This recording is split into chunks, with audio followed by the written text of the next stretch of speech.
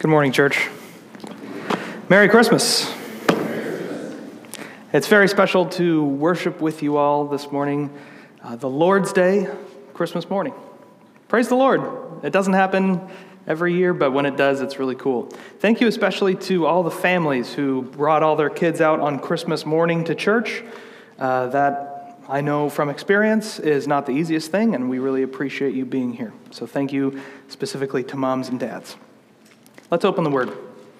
We're wrapping up our Advent series in Matthew chapter 2 as we take a closer look at the last leg of the Magi's journey. So let's stand as we're able and read Matthew 2, verses 9 through 12. Again, Matthew 2, verses 9 through 12. This is the word of the Lord. After listening to the king, they went on their way, and behold, the star that they had seen when it rose went before them until it came to rest over the place where the child was. When they saw the star, they rejoiced exceedingly with great joy. And going into the house, they saw the child with Mary his mother, and they fell down and worshipped him. And opening their treasures, they offered him gifts, gold and frankincense and myrrh.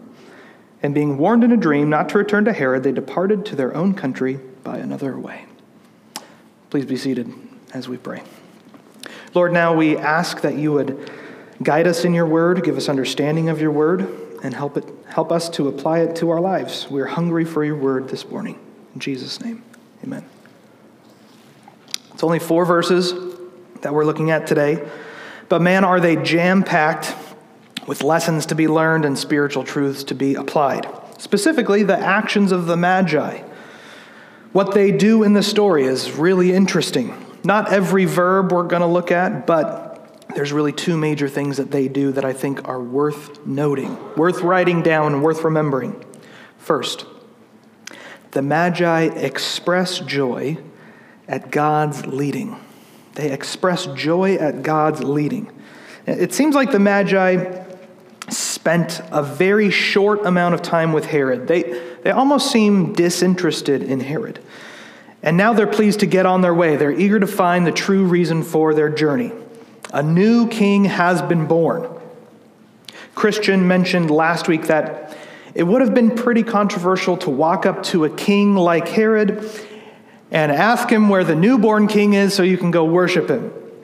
Imagine that, right? I think these guys are pretty lucky to get away with their heads still attached to their necks. But in any case, verse 9 tells us that they went on their way. And like God leading his people, Israel, in the wilderness, the same star that the Magi saw has now appeared again and leading them on their way to their final destination. That's a pretty astounding picture. A star in the night sky appears to lead these men to a specific place, a little house in a little town. The star that they had seen when it rose went before them until it came to rest over the place where the child was. It's the end of verse 9. Man, that's an interesting star. Much has been made of the star. There's a lot of theories on what it is, and rarely do you see a nativity scene without some representation of this star. I think the star presents us with a great opportunity to talk about something worthwhile in our individual relationships with God and how we understand how he communicates to us. So, we're going to dive headfirst into the topic of the star this morning. Hold on, brace yourselves. Here we go. There have been many theories as to what the star could be, and they're all very interesting. It could be, for instance, the alignment of a group of planets like Jupiter and Saturn coming together. These Magi would have certainly been believers in what we now know, what we now call astrology, or the interpretation of the movements of planets and heavenly bodies to interfere with or impact our daily lives. That was divination, a way to tell the future. It's not something a Christian should really be into, but they were. That was part of their job. And we know that Saturn and Jupiter actually had a conjunction in the constellation of Pisces in 7 BC, and that's very interesting. It was a real astronomical event, and they would have interpreted that sign specifically as something really important. Or how about this theory? Here's another one. Maybe it was a supernova. A supernova. Did you know that Chinese astronomers in 4 BC recorded a supernova that was obvious in the night sky and visible at daytime? 4 BC. Very close. But of all of the astronomical theories on the Christmas star, the one that I think has the most merit is that it's a comet. If you're really interested in this topic, and you've got to be really interested in this topic to want to buy this book, there is an excellent book, believe it or not. I'd recommend it. It's called The Great Christ Comet by a theologian and astronomer named Colin Nichol. He spent his time getting all of his degrees in Bible and was fascinated by this topic and went back and got more degrees in astronomy. You should read it. It's fascinating. Crossway puts it out. You can find it on Amazon. He tracks how one particular comet that behaved unexpectedly would have caught the attention of men like the Magi. And these men would have taken this as a serious sign of a coming ruler. The star is described as rising and moving and pointing and as being visible for nearly 2 years. For many, this sounds like the actions of a comet like the Hale-Bopp comet or something similar. We know comets have behaved this way.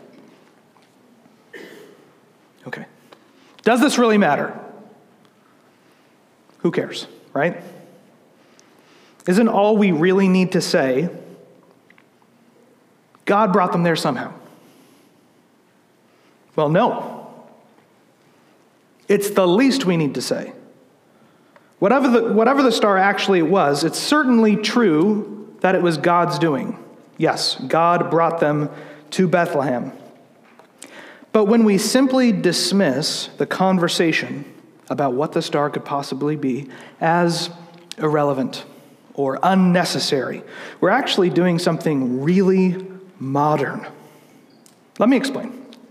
In our culture, our default belief as Christians and wider culture is that we don't really expect God to work in the world. We don't even really expect God to work through natural means to accomplish his purposes. We expect him, if he's going to act at all, to do something supernatural and super crazy, which he does. He does supernatural things. But we have a hard time connecting the action of God with something that we think happens naturally. For instance, if you broke your leg and the doctor put your leg in a cast and it healed over time, we wouldn't immediately attribute that healing to the action of God. God didn't heal your leg, someone might say. Modern medicine did. Fair enough. But here's the problem with our default beliefs. God is actually in control of all things. He doesn't just stand back and let things happen.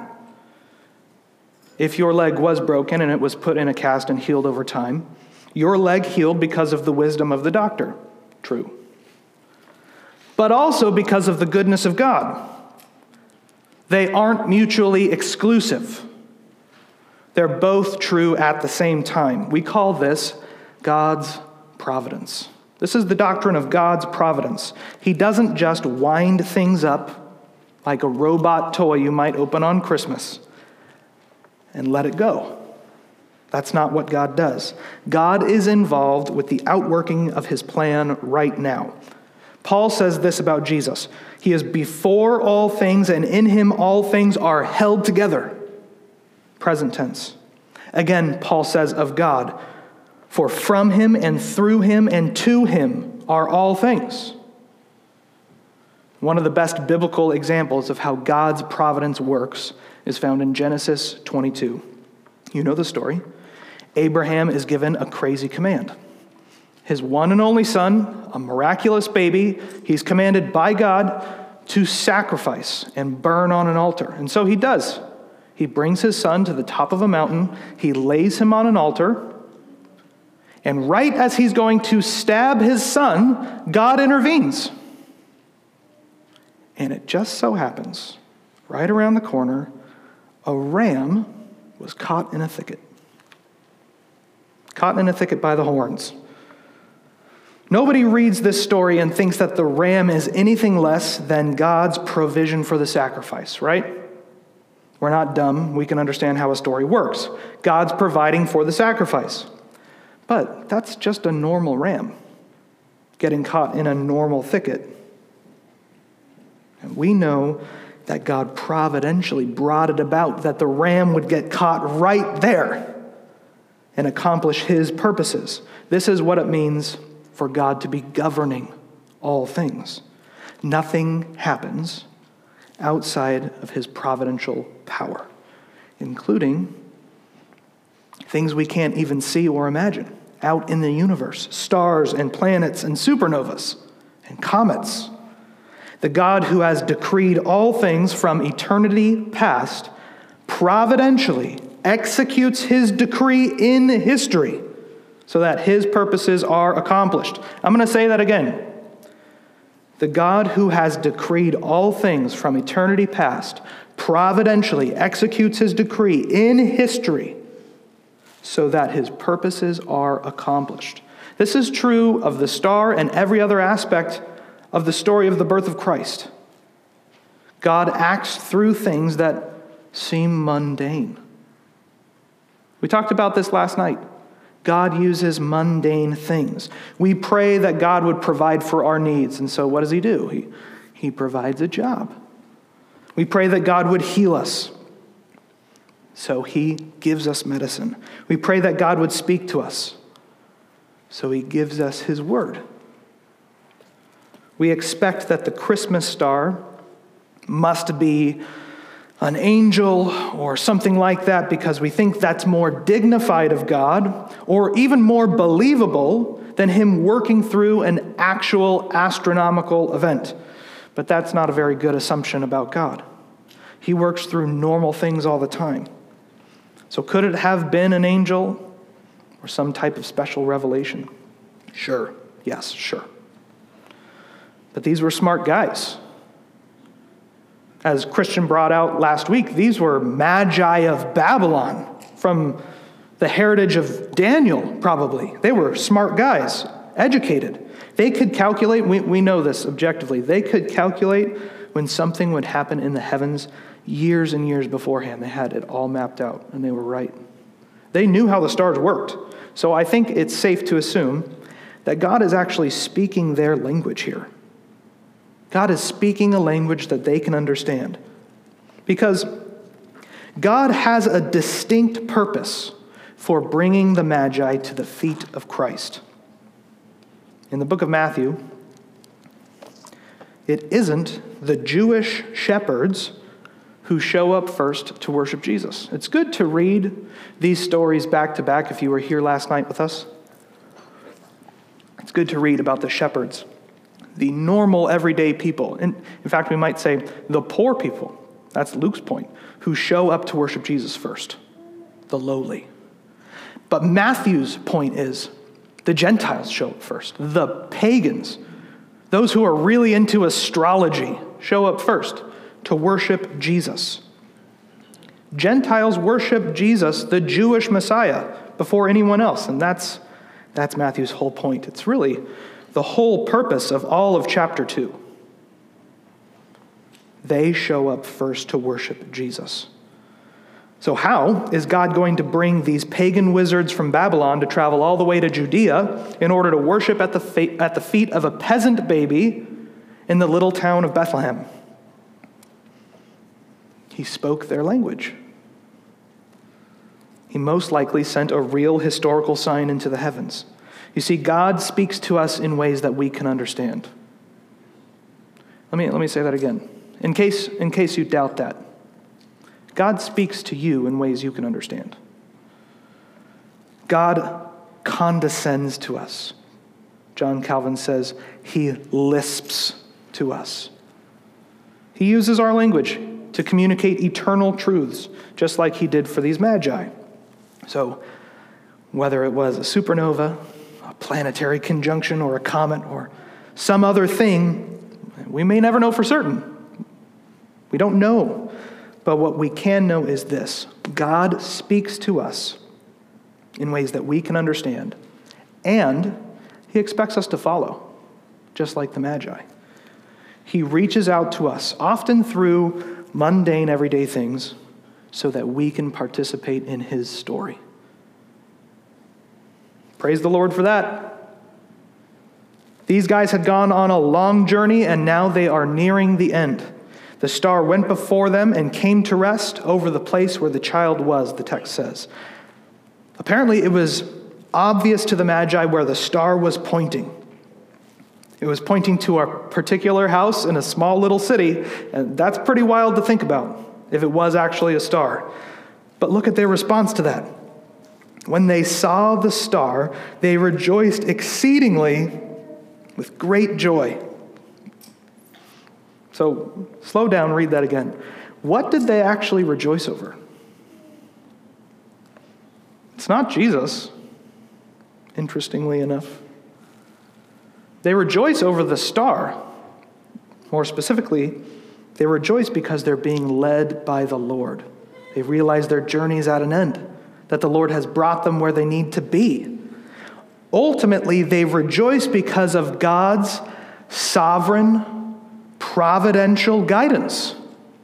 It brings them joy. And here's where we land the plane on the discussion of the star. Whether God provides for you through supernatural means or mundane means, do you rejoice with exceeding joy at his leading? I feel very grateful that God has provided me with something much better than a star if I want to know what he wants me to do. He's given me his Spirit,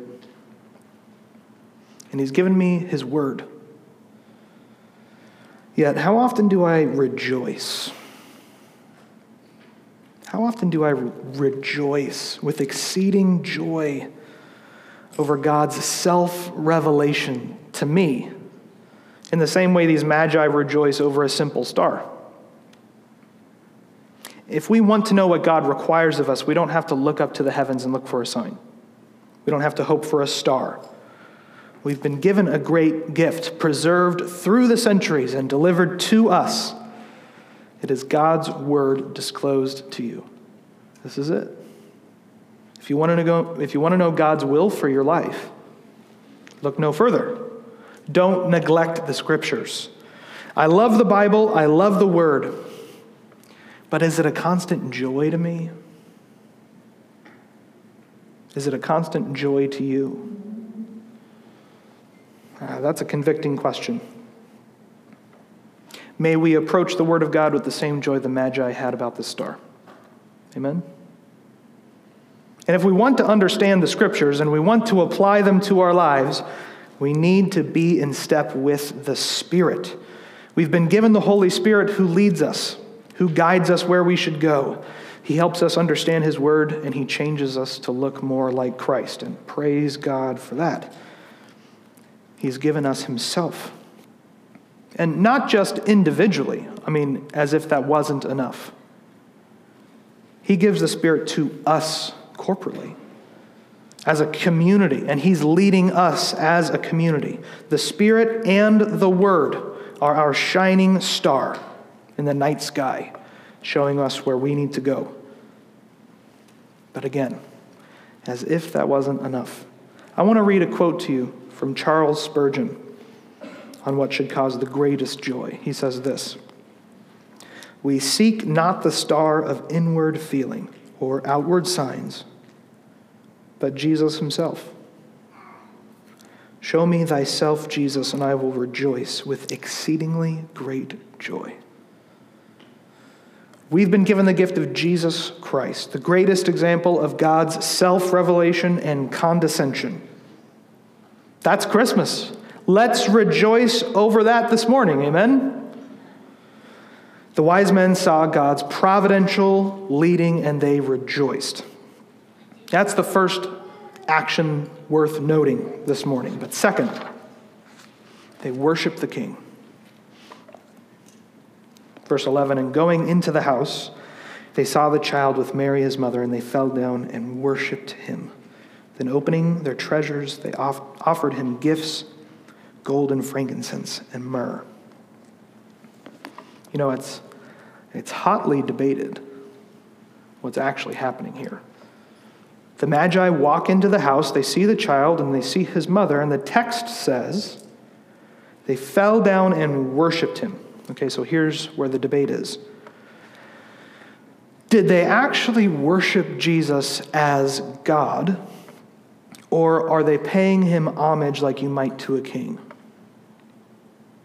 We'll come to a solid conclusion in a bit, but first, let's just talk about what they did.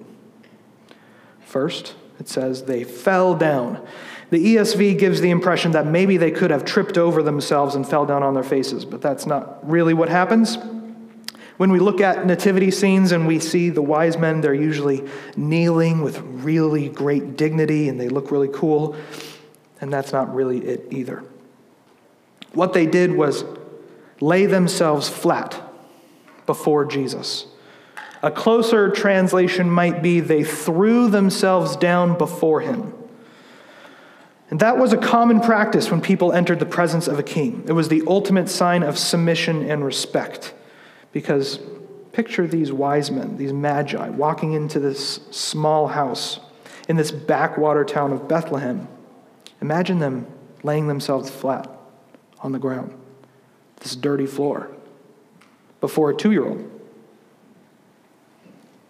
What would Mary and Joseph thought of that? That would have been pretty astounding. We're so familiar with this story, we don't usually slow down and think about the radical reversal of what's taking place, of what's expected here. We would first expect to find a newborn king in a palace, not in a small house in Bethlehem. Yet here they are. And that's the first of many examples in the Gospel of Matthew where Jesus' kingdom looks different from worldly kingdoms. In talking about his kingdom in Matthew chapter 20, Jesus says, "But whoever would be great among you must be your servant, and whoever would be first among you must be your slave, even as the Son of Man came not to be served, but to serve, and to give his life as a ransom for many." This kingdom that Jesus would bring would look a lot different. And it starts here in this little house in Bethlehem, with the Magi falling at his feet. Now, as we've already discussed, some say the Magi are really only paying homage to a king. They're not actually worshiping him. But I don't think that interpretation really flies. I mean, these guys could look around them and see that this kid wasn't born in a palace. They knew he wasn't Herod's son. Caesar hasn't declared that this baby would take over this province. They weren't given command from their king to come and recognize his new son in Bethlehem. They recognize that Jesus is a king, yes, but it seems like they're also recognizing him as the King of Kings. Christian again brought out last week the fact that these wise men probably came from Persia or Babylon, and again, that they were of the heritage of Daniel. He probably passed on the teaching of the Jewish Messiah, the Messiah of Israel, the Son of Man. If you read the book of Daniel, the Son of Man language is all there. These Magi would have known the significance of the foretold King of the Jews and how his throne would have been established forever in the line of David. So I think when they fall down on their faces, they're actually worshiping Jesus, and they are calling him king. Because after all, you can't really worship Jesus without calling him king. And it's not just a personal statement either. It's a political statement. A real political statement to call Jesus your king. Jesus may be your friend. You may even consider him your Savior. But is Jesus your King? Do you worship Jesus the King? Do you belong to his real kingdom above all other allegiances and political affiliations? Have you actually, in real life, bowed to Jesus Christ in every aspect of your life? Next, they offer Jesus their gifts. And we know these gifts, they're as Christmas as eggnog and pine trees, gold and frankincense and myrrh. The wise men offer them to Jesus. And here's another reason why I think they're actually worshiping him. The word that Matthew used to say offer is most commonly used in reference to sacrifices in the temple. Now, these are hefty, sacrificial, weighty gifts offered to the God King, Jesus Christ. So let's talk about them. Again, much has been made of the gifts, just like the star. Much has been made of their symbolism, and they are very symbolic. Gold is gold. We know about gold. We still like gold. It's precious, and its value is self-explanatory. Frankincense is a nice-smelling resin that can be extracted from certain trees in Arabia and then dried and burned. Wealthy and royal people would burn this resin for really important occasions, but it was mostly burned in temple worship. That's where you'd find frankincense. Myrrh is actually really similar to frankincense. It's kind of just a different kind. It's, again, a resin extracted from trees, but it was more popular to be used in perfumes. Okay, so you'd find myrrh most often in royal perfumes or really wealthy people's perfumes. Together they make up a fitting gift for a king, right? So first and foremost, these gifts are royal gifts. They're a recognition that Jesus deserves them as a king. And through them, the wise men are calling Jesus their ruler. But if that was the only legitimate level of symbolism to the gifts, then that's good enough. That's pretty remarkable. The book of Song of Solomon, chapter 3, verse 6 says this: "What is that coming up from the wilderness like columns of smoke, perfumed with myrrh and frankincense, with all the fragrant powders of a merchant? Behold, it is the litter of Solomon." Frankincense and myrrh are both mentioned here in connection to the first son of David in the royal line. And now, there's no coincidence here that Matthew is using them of the greater son of David, the final end to the Davidic line. Jesus is king. Psalm chapter 72, verses 10 and 11 foretells of the homage other kings would pay to the Messiah. "May the kings of Tarshish and of the coastlands render him tribute. May the kings of Sheba and Seba bring gifts. May all kings fall down before him. All nations served him." We read in Isaiah chapter 60 at the beginning about how these gifts would be brought right before the feet of the king. In this scene in Matthew 22, these prophecies are all fulfilled. The wise men, the three kings, if you will, recognize Jesus as the King of Kings. But there's been other levels of symbolism assigned to these gifts through time. Irenaeus, an old church father, introduced the idea of gold symbolizing the kingship of Christ, frankincense symbolizing the deity of Christ, and myrrh symbolizing the death of Christ. And I like this. I think Irenaeus is onto something. I think we can read that symbolism as significant here, even if it wasn't the intent of the Magi. Gold is probably the most fitting gift for a king. Frankincense was most commonly used in temple worship, being burned for God as a pleasing aroma. It definitely communicates to us that Jesus isn't just an earthly king. He is a God king. And myrrh, while a common perfume for royalty and wealthy people, is also used to anoint the dead. It's commonly believed in Matthew chapter 26, which we'll read many months from now, that the woman who anoints Jesus is doing so with myrrh. And church tradition holds maybe even the myrrh that the wise men give here. Jesus says there in Matthew 26, "In pouring this ointment on my body, she has done it to prepare me for burial." And so through these three gifts, we can be reminded of three important truths, and we can ask three important questions. The first truth is this. We've heard it all morning. Hopefully it doesn't come as a surprise. Jesus is King. He came to proclaim the good news of the kingdom of heaven, and he reigns over that kingdom. So the first question is, do you belong to this kingdom? If not, it's by faith in the Son of God that you enter it. The second truth is this. Jesus is God. He's not just king, he's God. God himself was born into this world, and all people will someday recognize the deity of Christ. So the second question is this. Do you who believe proclaim the deity of Christ?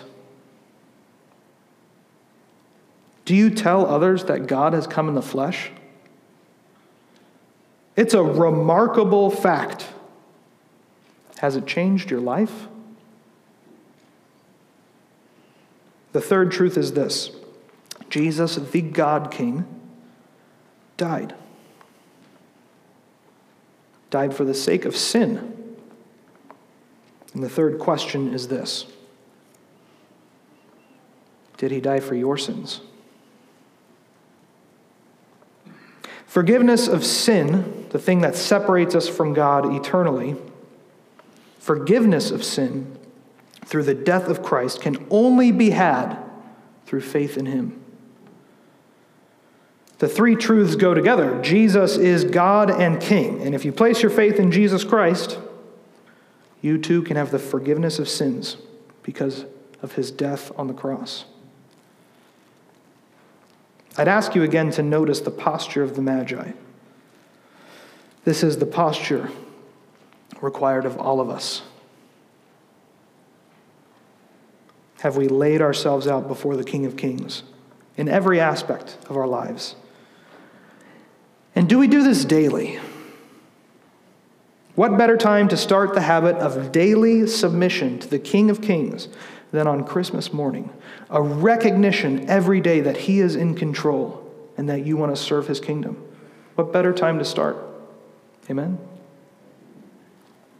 I'd encourage you to make that a regular part of your prayer life, to recognize Jesus as King. This theme of the kingship of Christ will continue to come up almost weekly as we go through the Gospel of Matthew over the coming months. And I'm going to continually remind you to submit yourselves to the King of Kings. This will be the first of many. Because we need to be reminded all the time. If we stop pledging allegiance to Jesus, we're going to start pledging allegiance to ourselves. Jesus is King and Lord of my life, not me, and I need to be reminded of that every day. I'm like a rebel who kind of likes the king sometimes. And because of my tendencies, I'm constantly tempted to revolt against him. And by his goodness and by his grace, I can be kept in the kingdom. But I need to submit to my king. And so do all of us. Amen. The final verse of our text today demonstrates the obedience of the Magi. Verse 12, and being warned in a dream not to return to Herod, they departed to their own country by another way. So they don't go back to the current king of Judea, Herod, because God spoke to them again in a way they would understand. These are Magi, right? They deal in astrology and dreams. That's their thing. So God speaks to them in a dream and they listen. They go home. They don't stay with Jesus. They go back. Presumably to bring the good news. This was a life-changing experience for them. I doubt that they would keep this to themselves now. And man, I wonder if they ever found out what happened.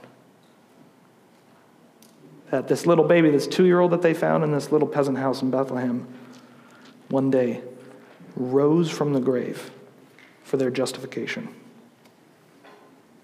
As we celebrate the new year and celebrate the birth of Christ, let's remember his kingship. Yeah?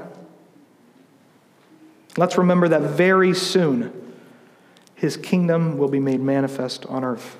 Amen? Let's pray.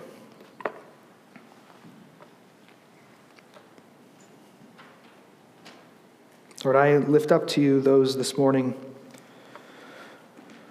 who have not named you king.